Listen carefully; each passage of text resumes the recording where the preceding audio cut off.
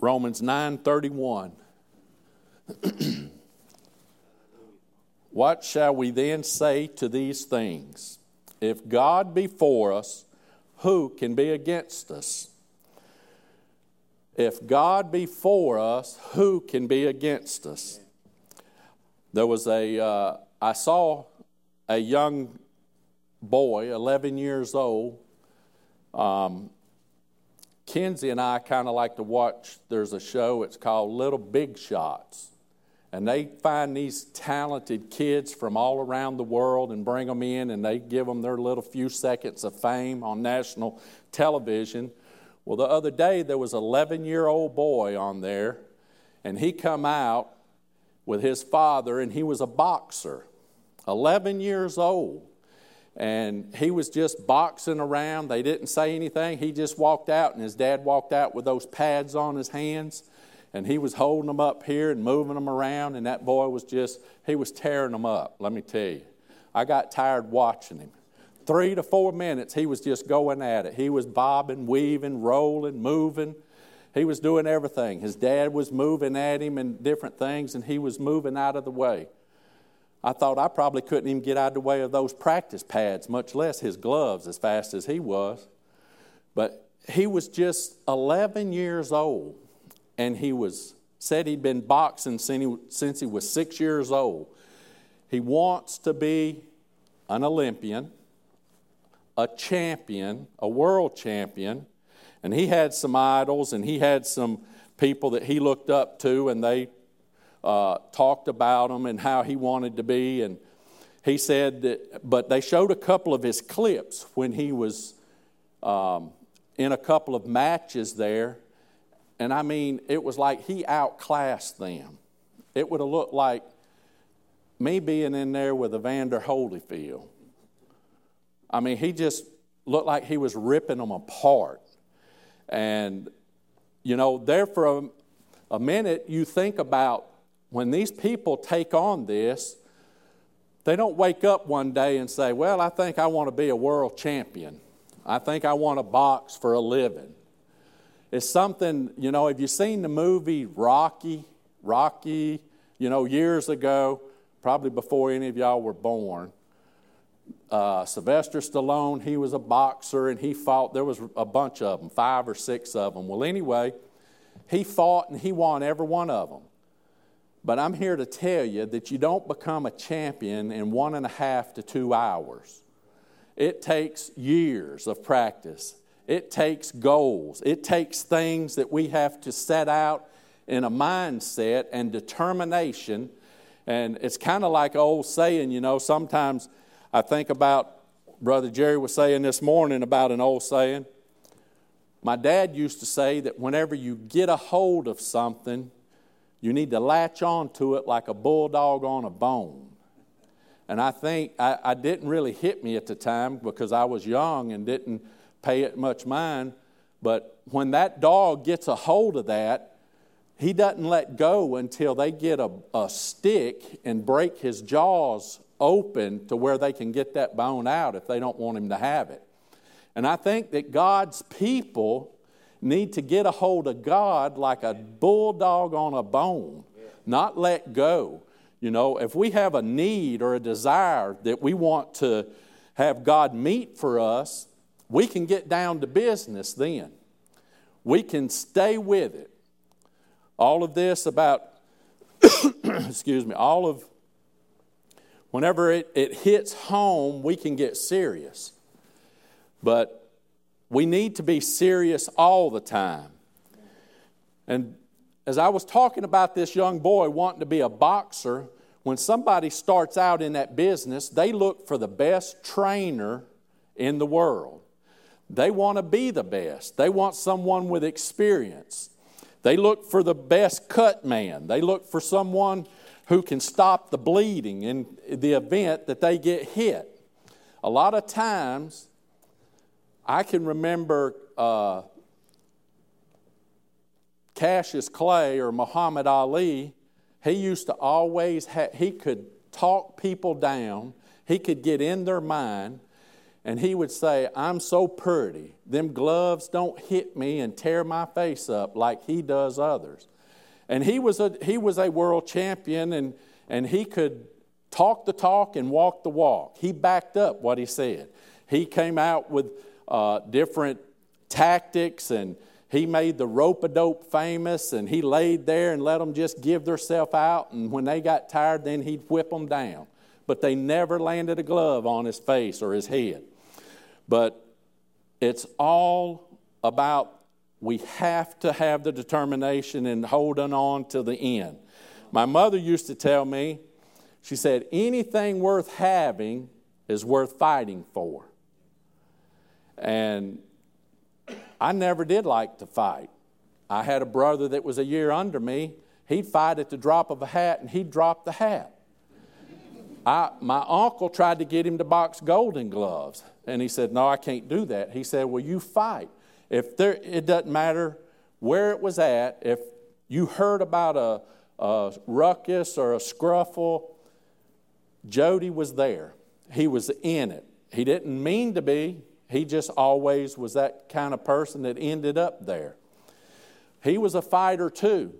I can remember when he would come home and his fist would be swollen. You couldn't even see knuckles. It'd be just swole.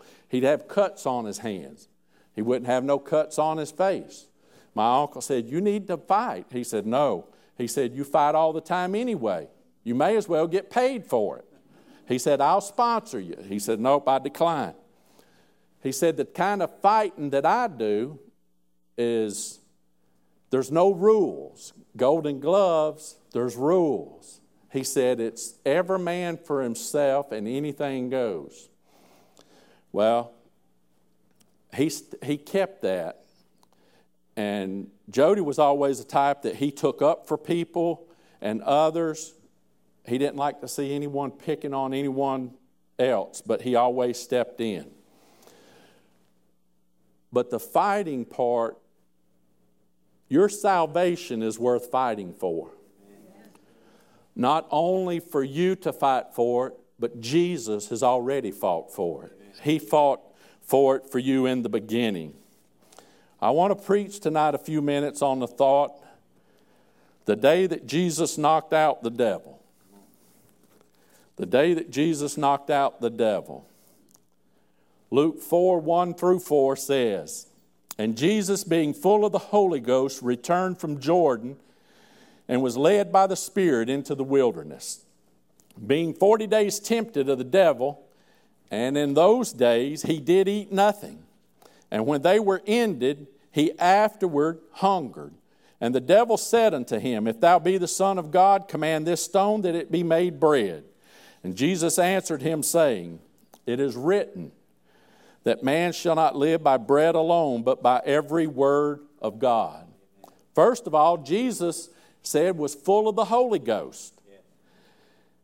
And it didn't stop there. It said, and he was led by the Spirit into the wilderness.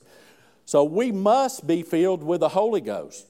If Jesus was filled with it, why do we think that we wouldn't be? You know, if we don't have the Holy Ghost, we need to be seeking the Holy Ghost. That's one of the promises of God. That's one of the free benefits, the gift of God. I hear a lot of people say, you know, that I can't hardly make it now. I can't live right now. I have trouble here. The devil's been riding me all week. And then I want to tell them, take the saddle off and he'll quit riding you. You know, we have the power to overcome. We have everything right here in God's Word. I think a lot of times we go to I'm not against doctors. Nobody think that. We go a lot of times to talk to someone. They pay somebody. We pay people lots of money to sit down and listen to our problems. And a lot of times they don't tell you anything. They just sit there and let you vent. But it doesn't matter what you face in life. Finances, marital, a job. It doesn't matter. I'm standing here today to tell you that no matter what you need in life, you can find it right here. Amen. Any person you need to talk to get advice, you can find it right here. Any question, anything you face in life, you can find the true answer right here. Family and people will tell you something to try to save your feelings, to try to keep from hurting your feelings because they love you. But I'm telling you that the truth is right here. It will trim the wick. It will cut back and it will prune back that doesn't need to be there. But now you can't just take this and, like the pastor said this morning, pull out the part that you like and leave the other part. We have to rightly divide the word. Take it all in. They can't make it now, and we have the opportunity to have the Holy Spirit in us and working with us. How on earth do they possibly think? I've heard people say that when the rapture takes place, then I'll know everybody's gone and I'm going to live right then. I'll come and give my life. How are they going to do that if the Spirit isn't with them? Hello? I mean, that's... Second, Jesus fasted 40 days and he did eat nothing. Nowadays, most people won't fast. I'm not saying they can't, they won't. I'm talking about me. I don't fast either that as much. I should. But we won't give up one meal or much less one day. Amen or oh me. Hello? That's the way it is. You know, the truth. We've got to get down to the business of things. God is all about business. God's on business, on time, all the time, every time. And we come to church and we look for the singers to kind of prime the pump, so to speak. Most of you don't even know what a hand pump is. But that was the way that they got water in the house back in the day. Sister Karen can probably tell you. She had to no, okay, I'm sorry. She picked on me a lot Friday night. So at least did she know that I get the last word tonight. But anyway, you know, like I said, and if I didn't get you that time, wave at me and I'll catch you on the next time around. I remember Sister Mary telling us in the back, you know, on Wednesday night, she said she fasted one meal, breakfast, every Tuesday morning for her child to be saved. Every Tuesday morning, she knew. It was like clockwork. She knew that she was going to fast that meal. She was willing, and she said she loved breakfast. She expected breakfast. Every morning at her desk, she had breakfast. But that Tuesday morning, she prayed instead of having breakfast. And I believe she said it was a year, maybe a little over a year. But God answered. God showed up on time. God came through. He honored her fast. He honored her prayer. And just giving one meal up. But the King of Kings and the Lord of Lords showed up for her. He answered. Jesus was hungry just as we get hungry. As Brother Jerry said this morning, he was human. He was flesh. Hebrews 2:18 says, Kenzie has this up in our kitchen on the whiteboard there. It's one of her scriptures, and it says, for in that he himself hath suffered, being tempted, he is able to secure them that are tempted. He's been tempted. You can't say you can't get him or me to believe, well, he wasn't tempted like I am. He's been tempted. He was flesh. He wasn't any different. He had the same feelings, he bled the same blood that you will bleed. He was real. He was the real deal. He felt pain. He was hungry. It said he hungered. And that's just like the devil to attack. And Wednesday night, Brother Wayne was back there and he was teaching. He just kind of carried over from where he left Sunday night. And I told him after service, I said, you just got all around everything I'm going to preach on. Then this morning in Sunday school, Sister Danelle taught, and she got all around it. She brought up some scriptures that I was using. And then this morning, the pastor got on it and all. And I said, well, Lord, is this confirmation or am I supposed to change this? But I believe that this is for someone. It's for us tonight.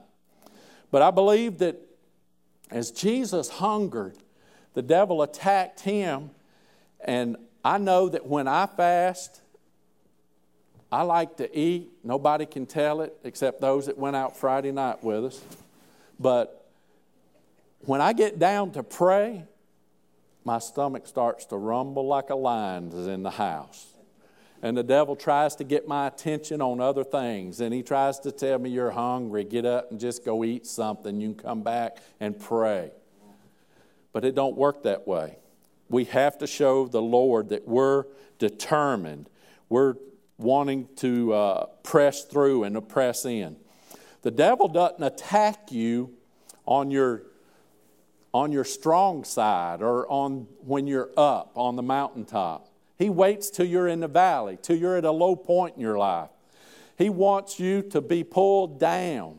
He tries to drag you down and attack you. We've heard so many sermons preached on the adversary as a lion roaming to and fro. He tries to devour us. He tries to attack us and kill you. But I think a lot of times we underestimate him. I'm not trying to say that he is bigger than what we are, but I'm trying to get us to realize that we just think it's the devil, and we could quote that scripture and say, greater is he that's in me than he that's in the world, or resist him and he'll flee from you. But there's all that other that's in between that goes in there that we have to be doing. You can't just say that. He is after you. He is like, I'm going to use a little different analogy here. I love to deer hunt. And when I shoot an animal, I try to kill it. But sometimes I don't make a good shot. Or Hannah don't, and we have to track it a little ways. But we got a good dog. We got Belle. She comes through for us. But she can get on that scent, and she knows where it is. We may not be able to see the blood. It stopped bleeding. We don't find it. But she stays with it, and she takes us every time to it. You can count on it. And that's the way that the enemy is. He is after us. If you nick yourself, you think of a scent or the blood that you're leaving, and he's on your trail. He's hot after you. If you're praying and you're seeking God for something, I can promise you, you've got his attention, whether you want it or not. He's looking. He thinks he's smart, but we can't underestimate him. Jesus prayed and was full of the Holy Ghost. If he needed to pray, we need to pray. If he needed to have the Holy Ghost, we need to have the Holy Ghost. Luke 4, 5 through 8. That was round 1. Ding, ding, here we go. We're going to round 2. The devil, taking him up into a high mountain, showed unto him all the kingdoms of the world in a moment of time. And the devil said unto him, all this power will I give thee, and the glory of them. For that is delivered unto me, and to whomsoever I will give it. If thou therefore wilt worship me, all shall be thine. After he said all he had to say, Jesus answered and said unto him, get thee behind me, O man, Satan, for it is written, thou shalt worship the Lord thy God, and him only shalt thou serve. No other gods, no other Baals, no other things can take the place of the Lord thy God. Only him. The devil took Jesus up to the high mountain so he could see it all. He could overlook and see everything, all the kingdoms. And he told Jesus, he said, all this is mine, but I'll give it to you. You only have to do one little thing.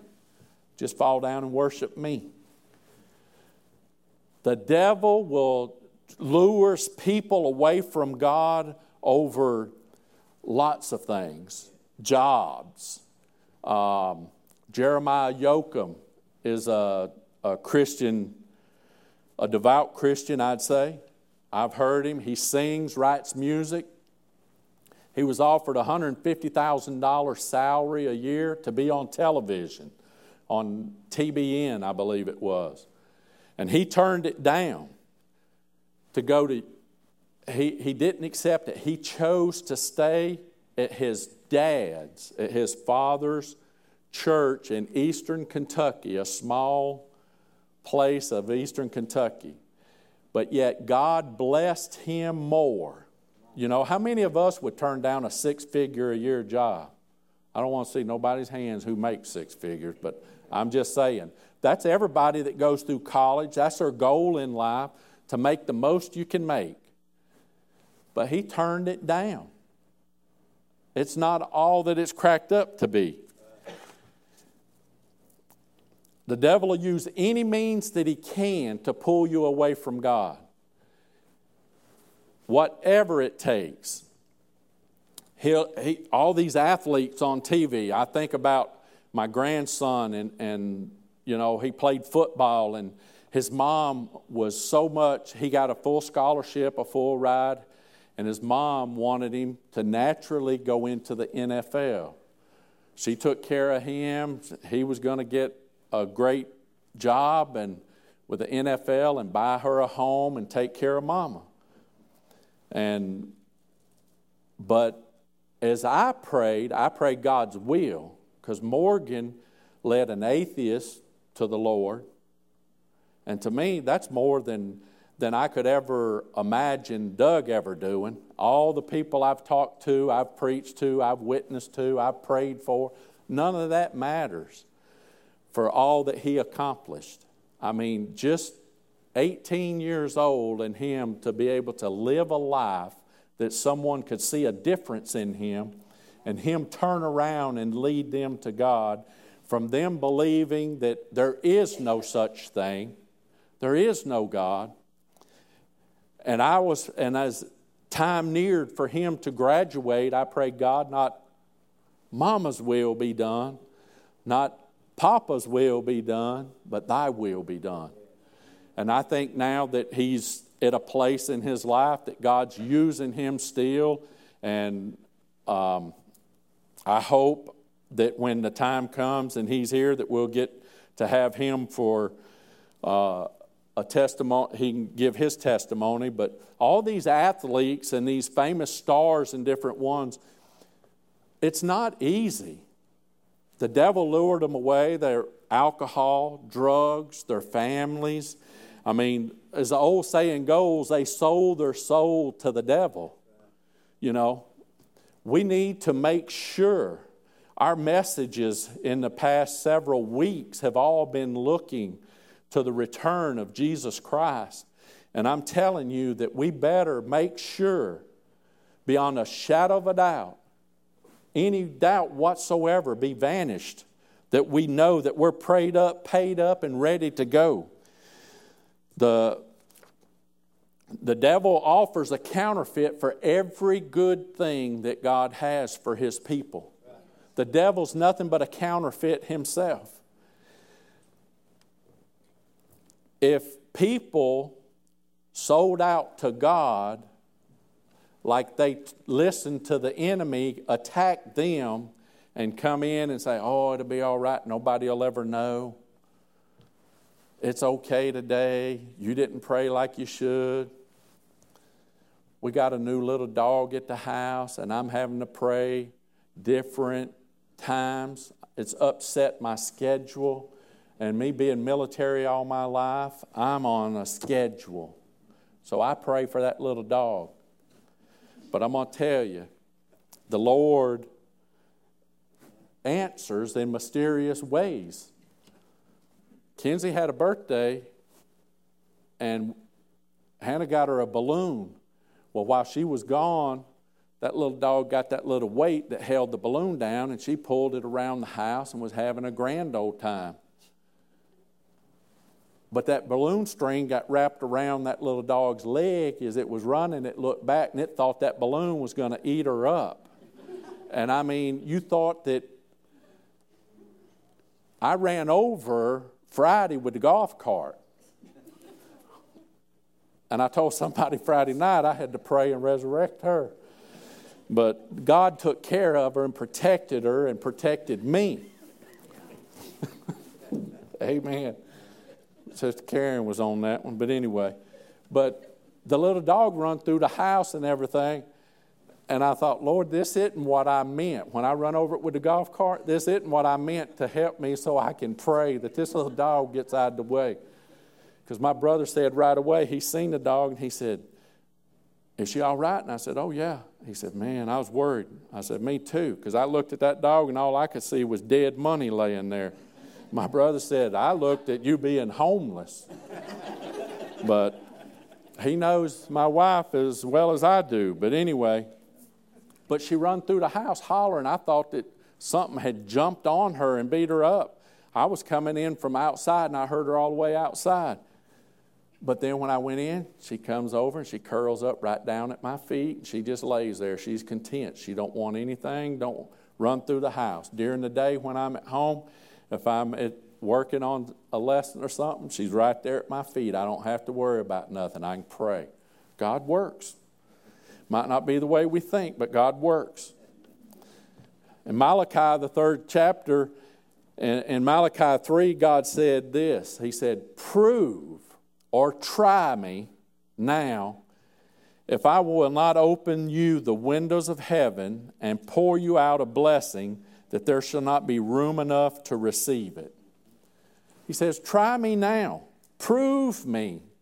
Just give me a chance and see if I won't bless you above all that you expect or can comprehend. Luke 4, 9 through 13. Round 3. We're getting through here. And he brought him to Jerusalem and set him on a pinnacle on the temple and said unto him, if thou be the Son of God, cast thyself down from hence. For it is written, he shall give his angels charge over thee, to keep thee, and in their hands they shall bear thee up, lest at any time thou dash thy foot against a stone. And Jesus answered and said to him, it is written, it is said, thou shalt not tempt the Lord thy God. And when the devil had ended all the temptation, he departed from him for a season. Jesus reminded the enemy, he reminded the devil of God's word. The devil wasn't giving up, he was still pursuing. He's not giving up on you today. He's still pursuing. He's not going to give up or halt in anything that he's trying to deceive or pull you away from until he thinks that he's possibly won. The devil knows God's word. In verse 11 and 10, he said, this was the devil telling Jesus, he said, he shall give his angels charge over thee to keep thee, and in their hands they shall bear thee up, lest at any time thou dash thy foot against a stone. The devil knows God's word. We must know the word of God. We must have it in us. Jesus used the sword or the word against the enemy. He knew the word. We must have it. 2 Timothy, as Brother Jerry preached this morning, he brought this scripture out. It isn't a rerun. I think it's something that we must get. 2 Timothy 2 and 15, study to show thyself approved unto God. Not unto anyone else, not to nothing else, but to God. A workman that needeth not to be ashamed, rightly dividing the word of truth. When we take God's word and we quote something or we say something, make sure that we have it all. You know, read the above and the below. Read the in-between there. We have to get it all. That's why it's so important for us to know God's word, to study it, and to have it in us. You know, a lot of times we talk about our children, and I can remember my mother saying a lot of times that what's inside is what's going to come out. I think Dr. K one Wednesday night in the back gave a perfect analogy talking about an orange and orange juice. When you squeeze that orange juice is coming out. What's inside is going to come out. And it's the same way with us. What's inside of us is going to come out. Is it the right stuff? Is it the stuff that God wants in us that's going to come out? We need to make sure. Also in Matthew 7:15, the pastor brought this scripture out. Jesus speaking, "Be aware of false prophets which come to you in sheep's clothing, but inwardly they are raving wolves." Did you know that the devil is in churches today and working in churches? He is. Many churches are doing their own thing. God, not anything for God or of God. I was reading just a few days ago, Beck showed me, pastor of a Presbyterian megachurch, the second largest Presbyterian church. And she said, that pastor said that God was not a Christian and that Christianity is not the only way to heaven. And so they went on, and her name is Shannon Johnson Kirshner. She's currently the pastor now of the Fourth Presbyterian Church of Chicago. But she went on to say that for her, the Christian tradition now, we're talking about traditions, is the way to understand God and her relationship with the world and other humans. When asked about hell, she said that she doesn't believe that the God she knows will send anyone to hell. I thought she'll be the first one there probably. Also, this is just showing you how the enemy doesn't respect the church anymore, and he tries to come in. I was told about a church that has started brewing, now get ready for this, not coffee, brewing its own beer to attract new members to its church. Don't nobody ask me where that church is, I don't know. But the devil is a sly one, or so he thinks. The first thing we think about, you think about the Grinch that stole Christmas. You know, everybody saw that and said, he's a sly one, the old Grinch. Well, the devil really thinks he's sly, but we're wiser. The Word of God tells us in John 10:10, the thief cometh not, but for to steal and to kill and to destroy. I am come that they might have life, and they might have it more abundantly. All he wants to do is to kill and steal. You know, it's like someone told me one time, I heard a preacher say that, have you ever seen billboards going down the road? They're up there to attract your attention, to get you to look, to get you interested, to see if you'll partake in that. And whatever it is that, you know, it may be they put this athlete up there drinking alcohol or something. They don't put an old guy that's all beat up and all that. They put a young girl up there or something. But he said, you know, it's all lights and it's all glamorous from the front.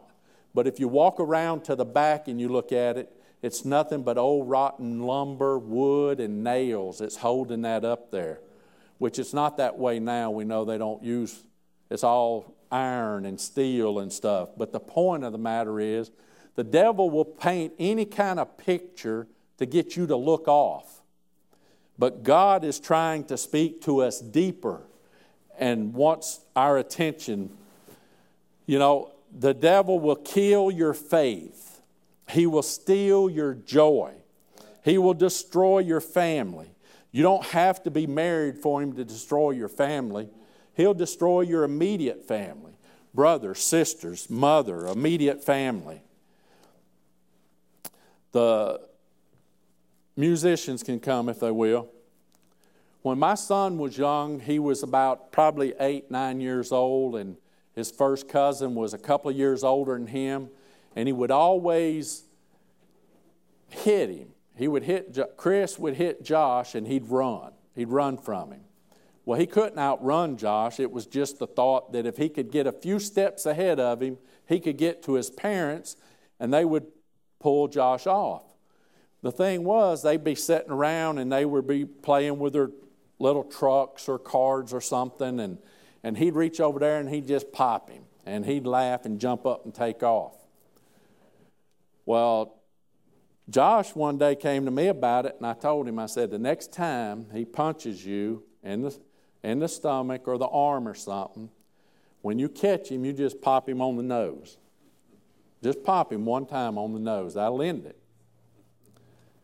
And so Josh done that, and Chris grabs his nose and goes running to his parents, and he said, Josh hit me. He's crying and all this.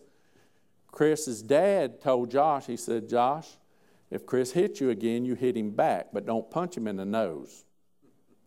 He said, you hear me? He said, yes, sir. He said, Chris didn't hit you in the nose. He said, okay. And I'm sitting right there beside him. And I said, Josh, if Chris hits you again, you punch him in the nose. And he looked at me, his dad did, and he said, why? I said, because that's the only way that'll stop. Chris didn't punch him no more, to make a long story short. But you know, the devil throws punches. The devil punches you. The devil has maybe beat on you some and has maybe bruised you some. Maybe he's cut you deep. But I'm here to tell you tonight that you're not beaten or defeated. Romans 8:37 says, nay, in all things we are more than conquerors through him that loved us. Jesus has always been, still is, forever will be the reigning champion, our victor. He's the King of kings and the Lord of lords. Is there someone here tonight that doesn't know Jesus as your personal Savior?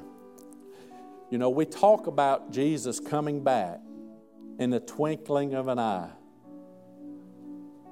But I don't think sometimes we really understand what a twinkling in the eye is. It's not a wink. It's not how fast you blink. It's a twinkle that is in your eye. It's faster. He's going to return faster than that. There won't be no time to say, I'm sorry. Have I got just a few minutes to make things right with someone else or to ask God's forgiveness for something? We've got to be ready. We've got to know.